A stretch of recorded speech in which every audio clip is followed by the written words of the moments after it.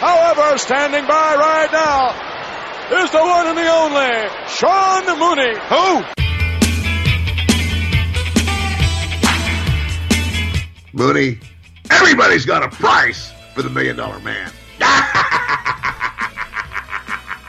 After you threw him off through the announce table, Taker climbs back down, he gets in the ring, and he goes, see if he's breathing. Right before I called 911, I thought she'd fallen asleep. Kind of shook her a little bit to wake her up, and she did not respond. I go to my grave, testifying or whatever, swearing that Davey was not on drugs. If he was on drugs, the way Brett says, how great does that make Davey? Are you laughing, Sean? I get off the track here all the time. Did you just laugh, Sean? You go ahead and chop me. Give me a big chop. I'll give you my whole chest and everything. And then I'll look at you like this, and then I'll punch you right in the mouth as hard as I can. Attention, Sean Mooney, you scum, you slime, you maggot. If there's no further questions, you're dismissed. Carry on, maggot. Welcome, everybody, once again to an episode of Primetime with Sean Mooney. As we roll along here, folks, wherever you are in the world right now, I hope you are safe and healthy. There is a lot going on in our world with the pandemic still, and then there's great unrest here in our country. But, folks, that is not what this podcast is about. We are here to talk about the great world of professional wrestling. We are coming off an episode. We had Marty Bell on, who is with the NWA now, but just an incredible person who has worked really hard in the business and is doing everything she can to push along women in professional wrestling, and we are seeing just great things done by women in this business. The time that I was working, we had our stars, Miss Elizabeth, we had Sensational Sherry, but not like what we're seeing now, where they're really getting equal footing. And there's certainly room for them to even grow more, but we're seeing that every day. And I want to thank Marty Bell for coming on. That was a great conversation. But we follow every conversation up with another great one. And my guest this week was part of one of the most popular tag teams that I had the honor to cover in the event center and backstage.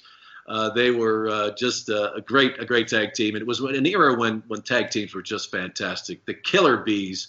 And B. Brian Blair has been on the program before. And, folks, if you want to hear about his fantastic career and, of course, the Killer Bees with Jumpin' Jim Brunzell, please check out that episode in the library because it's a great one. You know, I have to tell, and I'll tell our guests when we bring him here. You can see him there if you're watching. But some of the greatest stories ever in the history of my podcast are contained in that episode. But B. Brian Blair, thank you so much for coming on. And this time around, I've got a lot of stuff to talk to you about, especially a great organization called the Cauliflower Alley Club, which you are president and CEO of, and a host of other topics. Brian, thank you for coming on Primetime. How are you? Sean, it's a pleasure to be on Primetime with you once again. I mean, you're a terrific host. I'm not just saying that because you're sitting across the Skype television with me, but it's because you're a terrific man. You do a lot of great things for the common good of our people, and we need that right now. And we're in a divided world, and wrestling is kind of a platform that kind of brings everybody together. Yeah. So we can all smile and talk about our favorite wrestlers, talk about some great stories, and talk about what's coming up in the future, and hopefully bring some peace to some people's lives right now that really need it. Yeah, absolutely. And while we're talking about the business, Brian, it is a really tough time for professional wrestlers because, as you know, as well as anybody who's ever worked in the business, you're pretty much an independent contractor. And that's a really nice term to say that, hey, you work pretty much day by day. And that was true back when you were with the World Wrestling Federation. You guys were not under contract. So if anybody can talk about what some of these guys are going through right now, you can. Sure, absolutely. And, Sean, it's kind of like I bought the independent contractor deal the whole time I was working for Vince. And then when I gave my notice before WrestleMania 5 and told Vince that I wanted to start my own business, and I was just tired of working 67 days in a row, I was married, 2 kids, 2 little boys, and I didn't get to really see him. I watched Jim Brunzell crying in Australia one time, just bawling because he couldn't see his daughter's graduation. We had been on the road at that time almost 70 days straight, 5 different countries. And it's so hard on the family life. People, they don't really understand how hard it is. We never had 401k plans. We never had, nobody does that now. He does have financial education for many of the guys, and he's stepped up the quality of things. But going back to the individual contractor, when I started my first Gold's Gym, everything was okay because I had my own aerobics instructors there. But then when I branched out and started multiple Gold's Gyms, I thought that aerobics instructors could be my contractors, and I'd have to take money out of their pay. They couldn't be individual contractors if I told them that they could only work at Gold's Gyms, at my Gold's Gyms. Right. So the more having 4 Gold's Gyms, I figured I'd had enough where I could just keep all the girls to create a bigger following. Then my accountant told me, if you tell them that they can't work at Bally's or LA Fitness or Prime Fitness or whatever competition you may have, if you tell them that they cannot work there, then they are in a sense an employee. So I had to create a head aerobics instructor in each club, and then they would hire the floating instructors so that they would have their class in my clubs, so that then they would be an individual contractor and I didn't have to withhold taxes, which would have cost me more money. Mm-hmm. I couldn't keep them as an individual contractor. And that's why I don't understand how pro wrestling gets away with it when you cannot, if you're working for AEW or WWF or NWA, you're going to work there unless they give you permission to go somewhere else, which is highly doubtful. Yeah, yeah.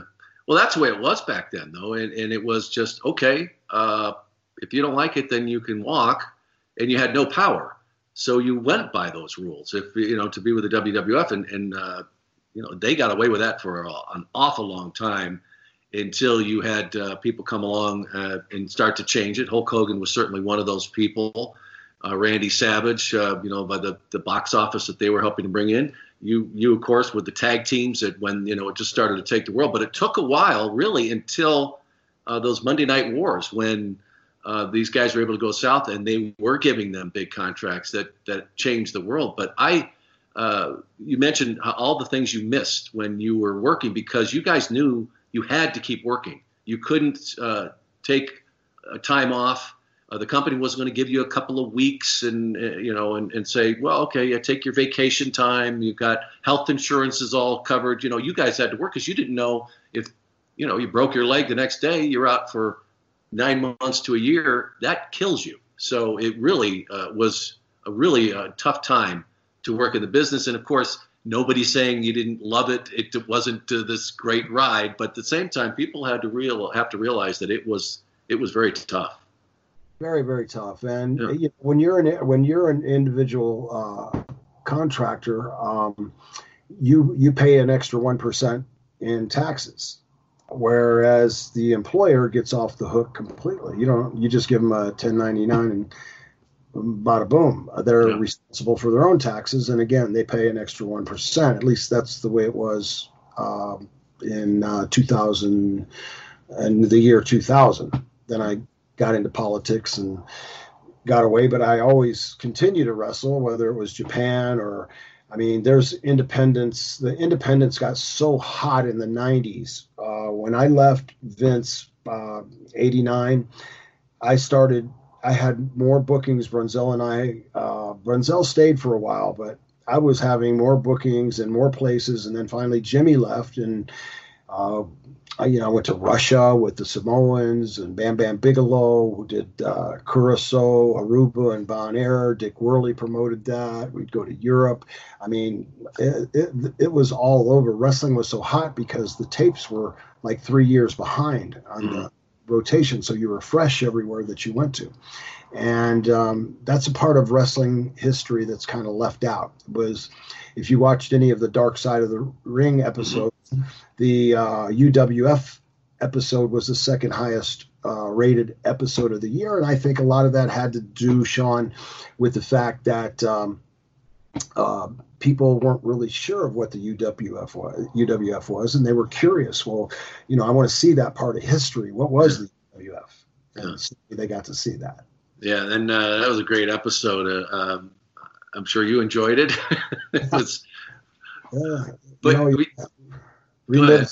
I relived some very interesting times. Herb Abrams was a very interesting person.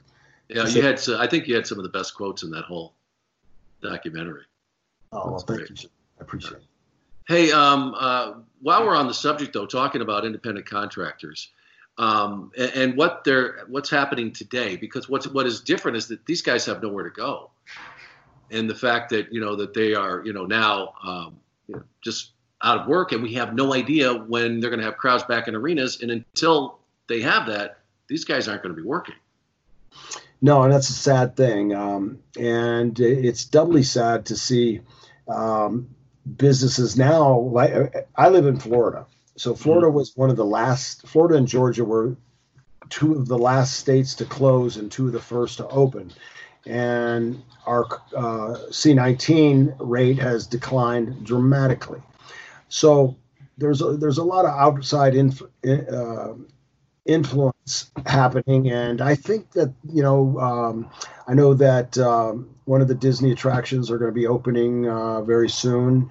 Our bars and restaurants are open. They're supposed to be 50% capacity, and people, they're doing good business. And if you saw the employment rate today, they were predicting a loss of, I believe, 90 million jobs, and we gained 2.5 million jobs. Yeah. So never count America down, never count America out, and Americans are some of the most resilient people in the world. Yeah, absolutely. Wrestling will be back. Yeah, and in the meantime, these guys are doing whatever they can to work. Some of them have actually gone back to doing other jobs, and fortunately, some of them are still under contract and they're able to get some things done. But it is a really difficult time. And, folks, when it does bounce back, they're really going to need you. And in the meantime, you can support them by buying their merchandise and, going online and joining their Patreons and all of those, because these guys have families too. I do want to get to the main topic I really wanted to talk about is the Cauliflower Alley Club. Brian, which I know you're a huge part of, the president and CEO. And I remember after I left the World Wrestling Federation, and I was close friends with Alfred Hayes. Sure. And he used to talk about how much he loved going to those events, because it was this kinship, this camaraderie that, that you can't get anywhere else. Let's start from the beginning. Tell us what the club is all about, its beginnings, and the purpose of it, and how it evolved. It actually evolved with Mike Mazurki back at the Elks Lodge in California. And the guys, Mike Mazurki was a famous actor. If you Google him, he's been in over 200 films, many classic John Wayne films. Was also a big-time wrestler as far as making dollars a main event attraction. And Mike made a lot of money. So he was a very generous and philanthropic type man. So he would have gatherings, and he'd get together, and a bunch of the guys would come, Carl Lauer and Red Bastien and different guys from back then would gather, and they were the young guys kind of then. And so they would, Mike would ask which one of the boys, how many of the boys do we have that are hurting, that need a hand up? And so guys would bring reports back, and they'd discuss it. And so then they would send like Carl and Red and Mike LaBelle and different guys like that out with envelopes of money to hand to these different guys that were down on their financial fortune, on their financial luck, in search of their fortune in the wrestling industry. So that's how it started in 1965. Since then, it's morphed and we've had over 8,000 members. We currently have about 1,300 active members. We've when I took over, we in 2014 we were down to about 700 active members. So we've almost doubled our membership, doubled the revenue intake, and doubled the amount of money that we give out. Wow. We have people almost every day filling out benevolent requests. They can go to the Cauliflower Alley Club website, and all you have to do is if you've made a full-time living in the wrestling industry, whether you were a guy behind the scenes working for the wrestling business, such as yourself, whether it was a referee who's everybody's important in the industry, from the timekeeper to everybody. I mean, everybody's important to make this show what it has to be. And we feel, as a board at the Cauliflower Alley Club, and just carrying on from what the old timers, sometimes I don't like that word because I'm an old timer now. Yeah, right, yeah. But how about seasoned veterans? Seasoned vets, yeah. I like that. Seasoned vets would okay. Carry on. And so I learned from like the Carl Lauers and the Nick Bockwinkel's and the Red Bastines. Those guys taught me so much about, how to run the club and the purpose of the club. Our mission statement is, to help those that have fallen on financial hard times, that made a living in the industry for 3 years or more. And, we've helped. There are people that we can name their names, although we keep them anonymous unless they say, because a lot of people are very shy about getting help. So, and sometimes you almost have to nudge them, hey, I heard I'll make a phone call, a couple phone calls a week. I heard through the grapevine that, I'll call them up, see how they're doing first and see if they offer anything, but then I'll kind of get around to the point, if let's say it was, hey, Sean, I just heard a rumor that Sean Moody was having a little bit of a challenge right now, and I want you to know there's nothing wrong with that. We all go through that, and that's what the Cauliflower Alley Club is for. And if you'd be so kind as to fill out a benevolent request, I'll see if we can help you out. And we won't mention your name unless you want it mentioned. And fortunately, we've had guys like Kamala, Mr. Wonderful Paul Orndorff, Bobby the Brain Heenan. Just recently, Rip Oliver was about to lose all of his property. And the Cauliflower Alley Club paid all of his back taxes so that he would keep his property and be able to give it to his children. And it made his life before he passed. That's Billy Jack Haynes, who really pushed for that. And, Billy's had kind of a checkered past, and, he'd be the first one to tell you that. He's really turned into a stand-up guy as far as I'm concerned. And he really went to bat for Rip. And so we helped Rip, saved his property, saved lots of people's houses and their properties, and gone way out of the way. One of my favorite stories, I look up and see him here, is Brickhouse Brown. I got a call from Rocky Johnson, my dear friend Rocky, who I miss so bad. He died January 15th of this year. And Rocky said, hey, Brian, you know Brickhouse Brown? And I said, I've heard of him, and I know that he broke in Florida with Hiro Matsuda, the same person that I broke in with. But we just never crossed paths in the same territories. And he said, well, he's got cancer, his wife left him, and he's really down. Would you mind giving him a call? And so I called him, and God, we became just like the best of friends. And we got him. He couldn't get on disability. He was trying. And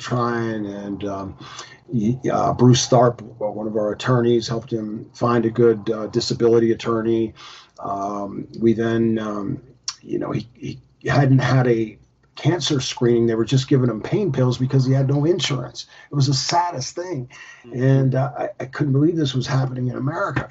And so we got him sent him to one doctor, and he calls me and he said, Brian, I went to the doctor. I can't believe you guys paid $500 and something for the doctor. And I'm telling him, don't worry, because he's almost in tears over the $500. I said, we have very generous members. They're wonderful. You just, if you get time, thank the members. If you feel like it, if you don't, it's okay. And the doctor wanted to actually remove his testicles and told him he had stage 4 cancer. So he's freaking out because the doctor wanted him to go to the hospital the very next night and have his testicles removed. And I said, no, get another opinion. And he's, oh, no, I can't spend another $500. I really don't want to lose my testicles. But yes. Go to another doctor, but this time we're going to get you the doctor. And so I called Bruce and say, hey, you know anybody in the area? And he checks around. We find him a good doctor, and the doctor says, no, we don't have to remove his testicles. They went up. Yes, they confirmed stage 4 cancer. So we got him chemo and radiation. We paid for that right away. Then the disability came in, just in the timing worked out good. He started getting a check where he could at least pay for his groceries and his medical bills and things like that. And he lived another 6-8 months that he would have never lived. But had he known about the Cauliflower Alley Club, Sean, he would be alive today. Yeah. That's, guys have to realize that we're here for them. Yeah. We're here for the guys. Yeah, and I want to talk more about the beginnings, but since we've touched on this part of it, it is so much more than back in the day of handing a guy an envelope.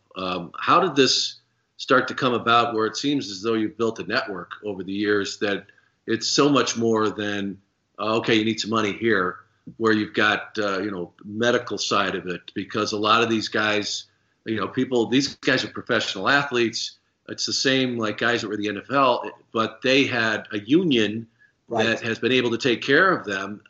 These guys had nothing. They didn't make a whole lot during their careers, and they may be living in a trailer somewhere with a single wide there and just barely getting by. How did it evolve where you built this network, and really what does it consist of now? Well, it consists of, first we have a reunion every year, and we're about to have our 55th reunion, which we postponed from April, and it's Vegas is fully open right now. It's 50% capacity at some of the places, but by September it'll be full capacity. So we only lost only 50 people. We were getting close to sold out. We only have 60 rooms left. That's it. For our event, September 21st through the 23rd. They can, all they have to do is purchase a reunion ticket. It's $125. You do have to be a member, which is $25 a year. You can join as a lifetime member for $300 a year at caulifloweralleyclub.org.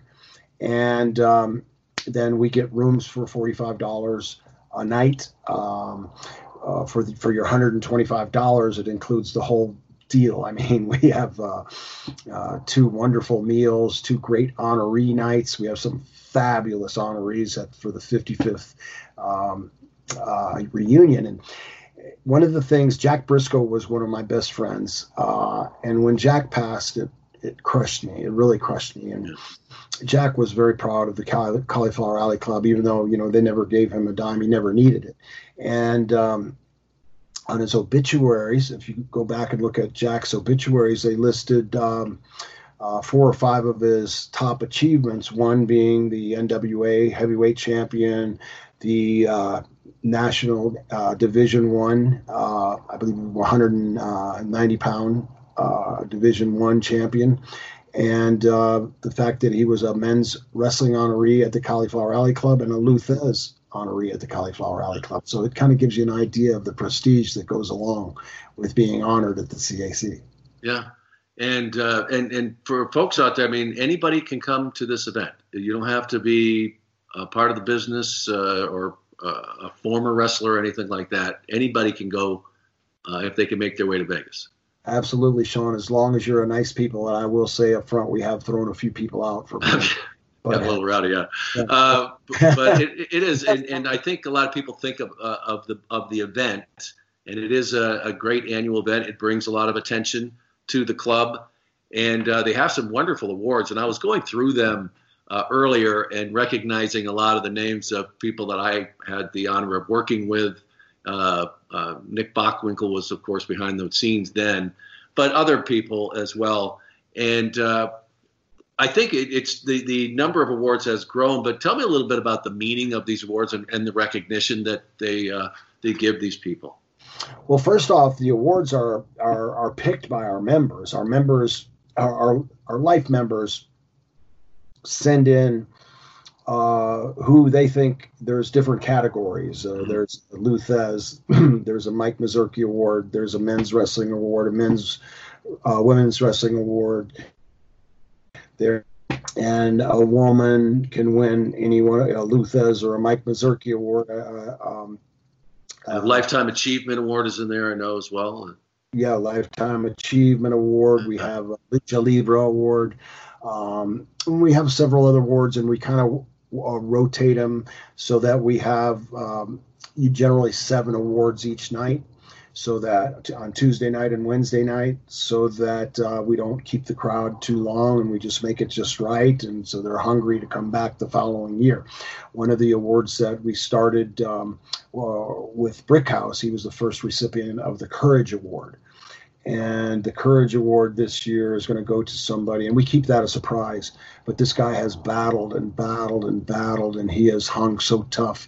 It's amazing. And or she, I should leave it like that. Let's leave it a mystery. History for history.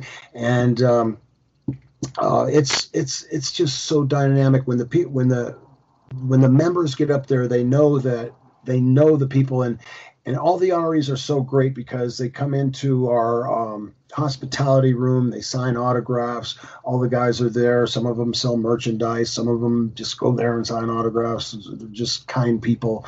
Some of them sign and charge you $10 or whatever. But whatever, the people are glad to do it. And you got to remember that they all pay their own way there. Even all the board members, according to our accountant, we are the most efficient, most effective 501c3 in the United States of America. Right now, we are the most efficient, dollar for dollar.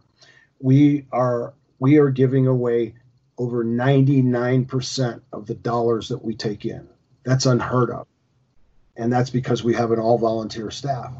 And that's because the honorees fly themselves in. They only get a free reunion ticket and a merchandising table. Wow. It really is. It's an incredible organization. And I believe it was for wrestlers, boxers, and actors. Correct. Very much like they have, in Hollywood, they have these organizations that take care of former actors who were along the same lines, didn't have the kind of protections that they had back then. But it's just amazing to see not only how long it's been around, but the good works you guys have been able to do, because, people really don't know the behind the scenes, and they don't know what happens to a lot of these guys. They think they go off somewhere and have a great place down in Florida and fish or play golf every day. And that is not the case for so many of them. And you touched on it a little bit, Brian, but how do you find these guys? Is it really just word of mouth, or from the other members, or how does it work that you guys are able to go in and help them out? Because, as you said, a lot of them are proud people, right, both men and women, and they are not used to accepting help. Right, exactly. And, Sean, it's people like you that are generous with their podcast time to let somebody explain what the Cauliflower Alley Club's all about. Social media, it's having the reunions, it's word of mouth via our members, and it's culminated into more mainstream. We have wonderful ambassadors for the club, and our ambassadors kind of speak.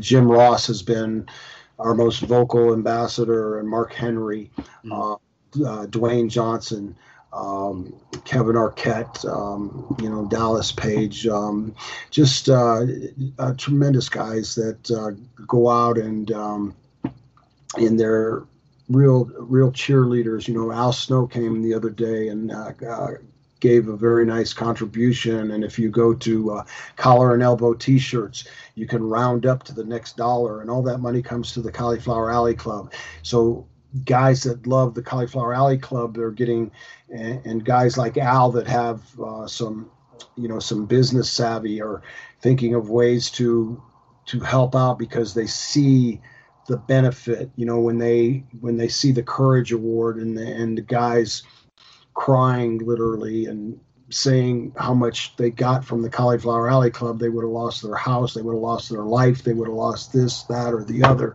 And every single member in there has got to feel a sense of pride and accomplishment, because just for joining the club, when you join the club for $25, it's a little bit of money, but you get 4 copies of The Ear, which is an award-winning newsletter. You've got a plaque, which I have one hanging behind me, suitable a certificate suitable for framing. Very nice. And just for $25, you get that. So, because of Royal Duncan, who owns Duncan Publishing, it helps us out a lot. Rather than, to mail The Ear out, it only costs us to mail 1,400 ears out. It costs us maybe $1,000, versus if we had to go to a publishing company and do that, it would cost us $5,000. Mm-hmm. So it does it at pure wholesale cost. We have our own writers, so we don't have to pay any writers. Our own members are contributing writers. And there's, so many of the guys now that are contributing all the time. Rob Van Dam, who will be the Luthez winner this year. I mean, he's always looking for ways to help out. As I mentioned, the ambassadors they're always pounding us on the cheerleader. I tell you what Dwayne did was unbelievable. When Rocky died, it just kind of really tore me up. He became so close with Steve Kern, Buddy Colt, and I, and him and his wife Sheila moved up from Miami to Tampa, and we would go out to dinner all the time. They'd come to church with us. Just became like brothers, and of course Dwayne knew that. And so in lieu of flowers, he said that please send all contributions instead of flowers to the Cauliflower Alley Club. That alone raised $40,000. Wow, that's so fantastic. Yeah. And what are some of the stories though that stand out to you? You mentioned Brick House. What are some of the other stories that really stand out to you that guys that were in desperate need, that you guys were able to come and help them out and improve their lives? Well, the people that I can speak of, for example, Kamala owed $13,000 and was about to have his house taken right from him. And this was not that long ago. So because in Mississippi, even though you can do away with your homestead, do away with your taxes, no more property taxes, you have a zero homestead exemption after you're 65. 100% home exemption, which creates a zero tax liability at the age of 65. But if you owe any state taxes, you can't file for that exemption. So he owed, $3,000-4,000 that he couldn't pay in the taxes from his wrestling days, state taxes. And so we paid those, and then we raised enough money to pay off all of his property taxes. So now him and his wife fill out a simple form, and they have no more property taxes. So we were able to save the Kamala family's home. Same thing with Mr. Wonderful. Paul Warndorf had $10,000 that he owed in arrears. That was taken care of, and Paul will have his home for the rest of his life now, because they have the same issue, the same system in Georgia now. So he owes no money to the state. His property taxes are paid off. As long as they fill out the form each year, they have no tax liability for their homestead. Wow, that's fantastic. And folks, I just want to again say that you need to realize that some of these guys, some of the greatest superstars to step into a ring, they may have made some money back then, but a lot of them, it wasn't like millions of dollars that they could, or they didn't have 401ks. And if there's anything you can do, if you can contribute, I'm sure if it was $5, $10, it's and as Brian's saying, this is what 99% of all of the proceeds go to help these guys out. And if you want to feel like that you're a part of something and part of helping these guys that entertained you so much over the years, and this is going to keep moving forward. You're going to see a lot of wrestlers who are going to need help in the coming years, because even though we're seeing some great strides made as far as the guys getting contracts now, and there's other organizations. Look at what we're going through right now. And so if you can do it, please do it. Tell me about the event, though. Like I said, I mentioned Alfred used to love to go to that event. And he would just talk. He would get emotional talking about seeing these guys receive awards and how much it means to them. I mean, certainly it's got to be as big an honor as being inducted into the WWE Hall of Fame for some of these people, because we're talking the entire industry.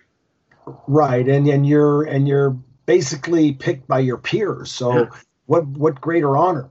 I mean, it's not Vince choosing you. It's or Triple H or however their system is right there.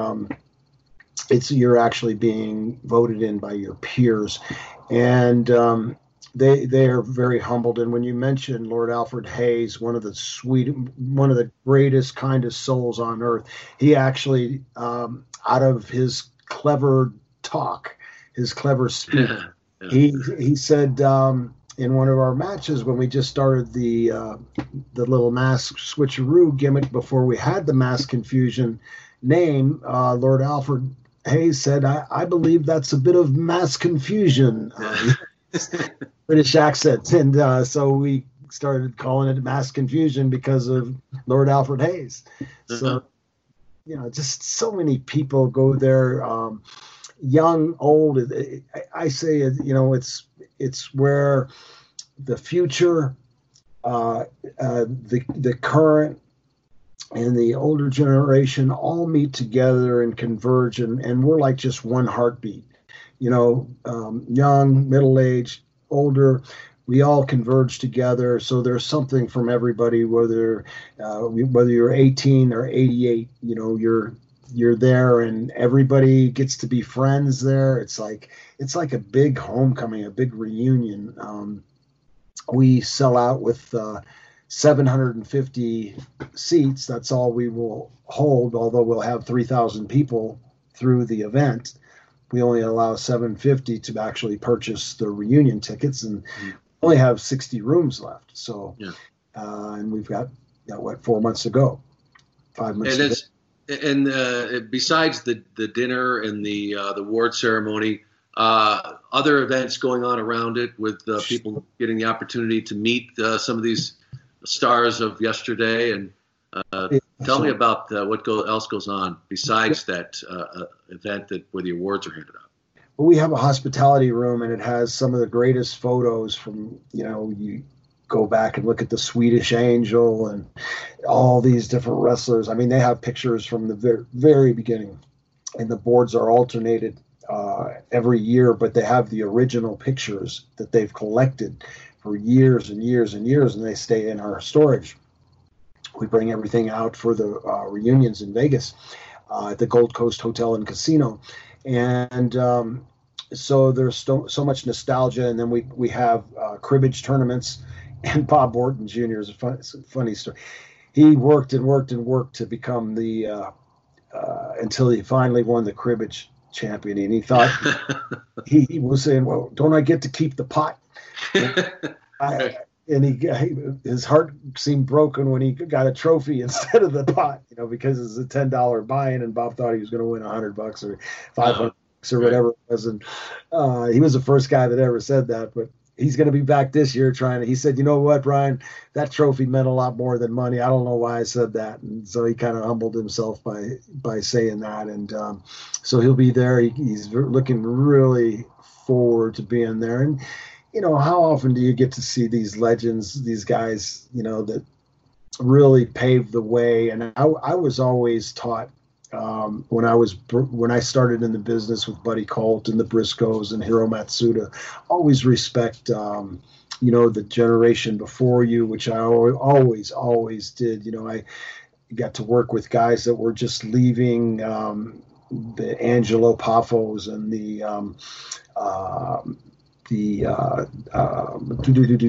trying to think of the guy because Angelo and the Vachons, Maurice. Oh yeah, the Vachons, yeah, and so many others too. Yeah. That you were like that next generation.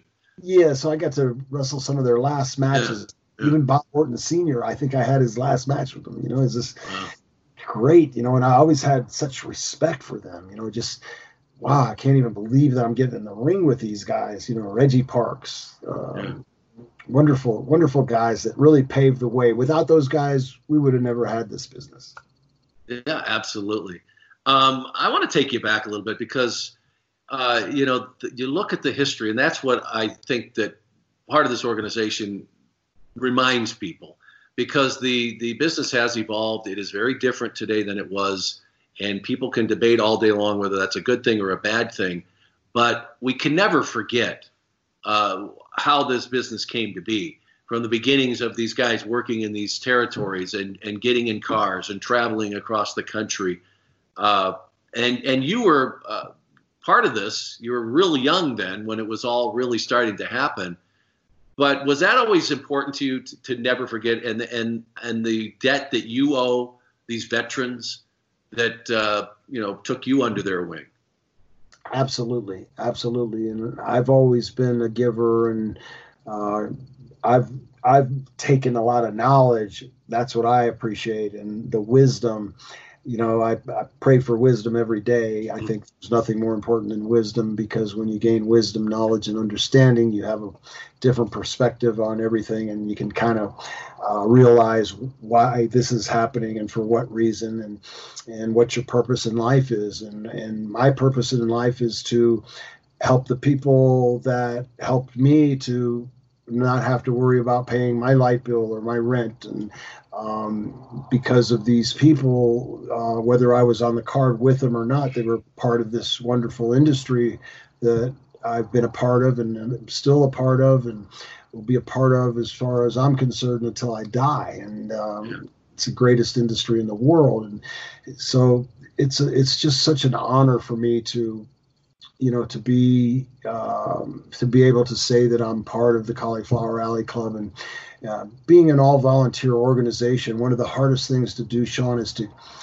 keep everybody together. So there's a lot of people that say they want to do it, but when they get into the board and get on the executive board or the advisory board, and they realize that it's work, you gotta pick the ones that are really going to work and not complain. Sincere desire to do that, and we've assembled such a wonderful team. Ron Hutchison, who is in Canada, our Canadian ambassador, Royal Duncan from Royal Publishing, Darlene Kress, who has been a tremendous treasure. She took over for Dean Silverstone, who recently passed away. Dean gave 27 years of his life. He wrote a book called I Ain't No Pig Farmer. Not the most glorious title, but the context of the book was fabulous. I never realized that I had never wrestled in Portland. So what did we have, 32 territories or 34 territories at one time, something like that? Yeah. And I got to I was blessed to see the evolution of the business to go to TBS in 1984. And we started Tito Santana, Paul Orndorff, Tony Atlas, Tommy Rich. We started going to Wheeling, West Virginia, and Columbus, Ohio. And people saw the power of cable television. So Vince McMahon Sr. saw the power of cable television, but he was so loyal to the NWA that he would never go into their territories. But he explained everything to Junior, and Junior's a quick study, and Junior realized it as well. And I knew shortly after Senior died, which was a very sad time, he actually wanted me to be B. Brian Blair rather than Brian Blair. He said, when you come back up, I want you to be B. Brian Blair. I know B's your nickname. And so there's a lot of Brian Blairs, Brian, but you're going to be the only B. Brian Blair. And I said, yes, sir, Mr. McMahon, whatever you want. grateful. And so I got to. It's stuck. I got to, yeah, actually. Yeah, boy. Everybody knows that name. Stories behind it. And I made good money and fortunately made good investments. And, the rest was good. I was opening match at times, and I was main event at other times. I worked all over the card, and believe me, one of the things I can't stand is when people downgrade an opening match or something. That's one of the most important matches on the card because it sets the tone. It's a package for everybody.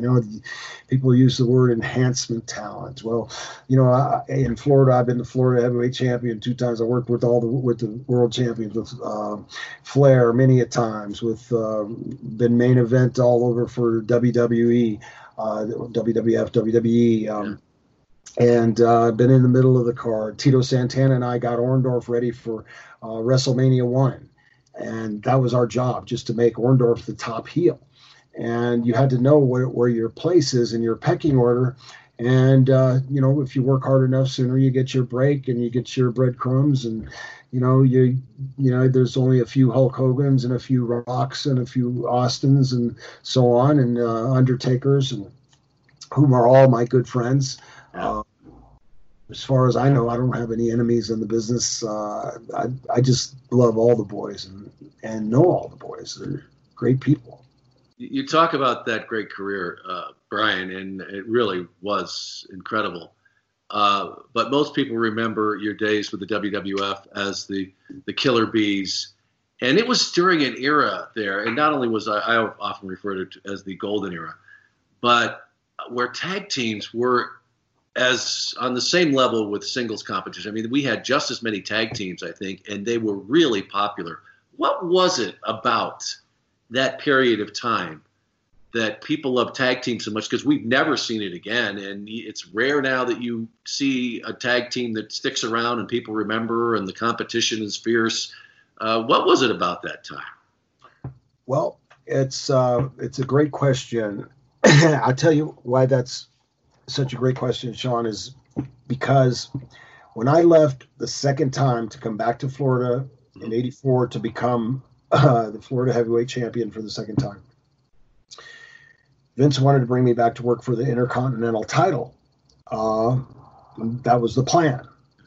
And then I get a call from Terry Bollea from Hulkster, and he says, "Hey, Brian, Vince has a great idea." He said, "I really like it. I think it's going to be huge." He said he wants to create a tag team division that is second to none.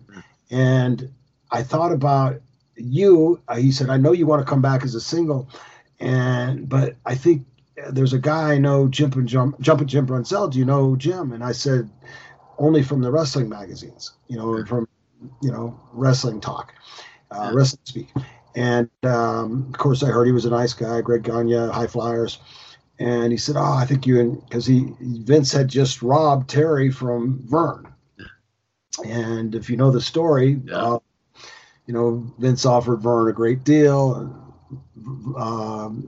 Greg would have never had to work a day in his life, but, Vern said, "No, I'm going to do it on my own." Wasn't that light, but lo and behold, he got Mr. Perfect, he got Bobby the Brain, he got just robbed exactly after another. Yeah, his dad knew the deal. Vince caught on. Vince knew the deal. Vince is a very, very bright man. Very bright man. When he gets focused and on something, he had that idea for that tag team division, and so it was the Hart Foundation. It was just the demolition. God, you could just go on and on. We were running 3 towns a night. Yeah. So hot that we were running 3 towns a night, and so we call it the A, B, and C, based on your bookings. You know whether you were on the A, B, or C. But if you're on the C team, you'd always be main event wherever you went. Yeah. If you're on the B team, you'd be right up around the semi-mains and stuff. And then if you were on the A team, you'd be in the middle of the card. So, but it was all good because basically Vince had figured out a pay scale that he figured everybody would be happy with. And then guys slowly started getting agents and making better decisions, which was great. I remember when Jesse wanted to start a union, Jesse Ventura. He came to me and wanted to start a union. And I said, Jesse, I don't think that's going to work, brother, because he was my roommate in Kansas City. We lived had adjoining apartments for the Central States for Geigo O'Connor and Harley Race, and we sold out the Coliseum when we were young and green. Great story, but I won't bore you with it right now. But we sold out the Coliseum for the first time in a year, and it was just a tremendous feeling as a green kid. And Jesse and I would drive down the road, and we'd talk and talk and talk. And, of course, Jesse would talk 90% of the time, and I'd listen. Yeah. You always have a great conversation with Jesse as long as you let Jesse talk about Jesse. Rock like this, that's it, right? Yeah. So when he came, I said, unless you get Hogan and Macho and everybody, union's not going to work. He said, yeah, we can get enough guys. Hogan and Macho can't draw a crowd by themselves. I said, that's true, Jesse, but you can put Hogan and Macho and get enough of the other guys that don't want to do the union deal. I mean, you've got to get everybody on board, and it shouldn't be you organizing it. It should be a third party, because you're going to get heat. Screw it. Well, then Brunzell jumped on the train, and a couple others jumped on the train, and they wound up with 2 weeks off with no pay. Yeah, that was that. Squashed it, and there's been other attempted insurrections that failed as well. But it's just amazing. That period of time, though, you can't capture it. It's never been done again, and it's just incredible that you were a part of it. Brian, I have to tell you that really I commend you for doing what you're doing and giving back, because I know you are so grateful for this business. And I'm telling you, as soon as we get off this conversation, I don't know why it's taking me so damn long, but I am going to become a member. And I don't know why I haven't done it yet, but this business has done a lot for me. And you've just done, besides all that, I'm going to do it. And folks, please do the same. And before we get off, tell folks how they can become a member. It's so simple. You go to caulifloweralleyclub.org for $25. I think if you join, you could send a check and it's $25. All the information's right there, caulifloweralley.org. And $25 gets you a 1-year membership. It'll get you 4 copies of our award-winning newsletter, a certificate suitable for hanging. You can come to our reunions. Right up there.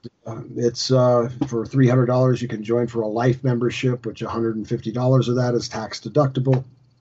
And to me, it's the greatest fraternity on earth. It's the closest fraternity on earth, and it's the greatest party that you'll ever have. These guys have created strut contests. There's wrestling matches 2 nights before. All this is included for the $125. They have strut contests. I saw this kid running through the lobby of the Gold Coast about 4 years ago, and his chest was bleeding, totally bleeding. I said, wow, what happened to that kid? And whoever was with me said, I don't know.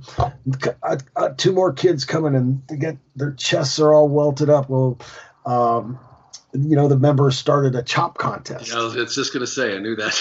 Oh gosh, they have a strut contest, a chop contest. And they're praying that it scars so they can tell that story forever, right? There you go, Sean.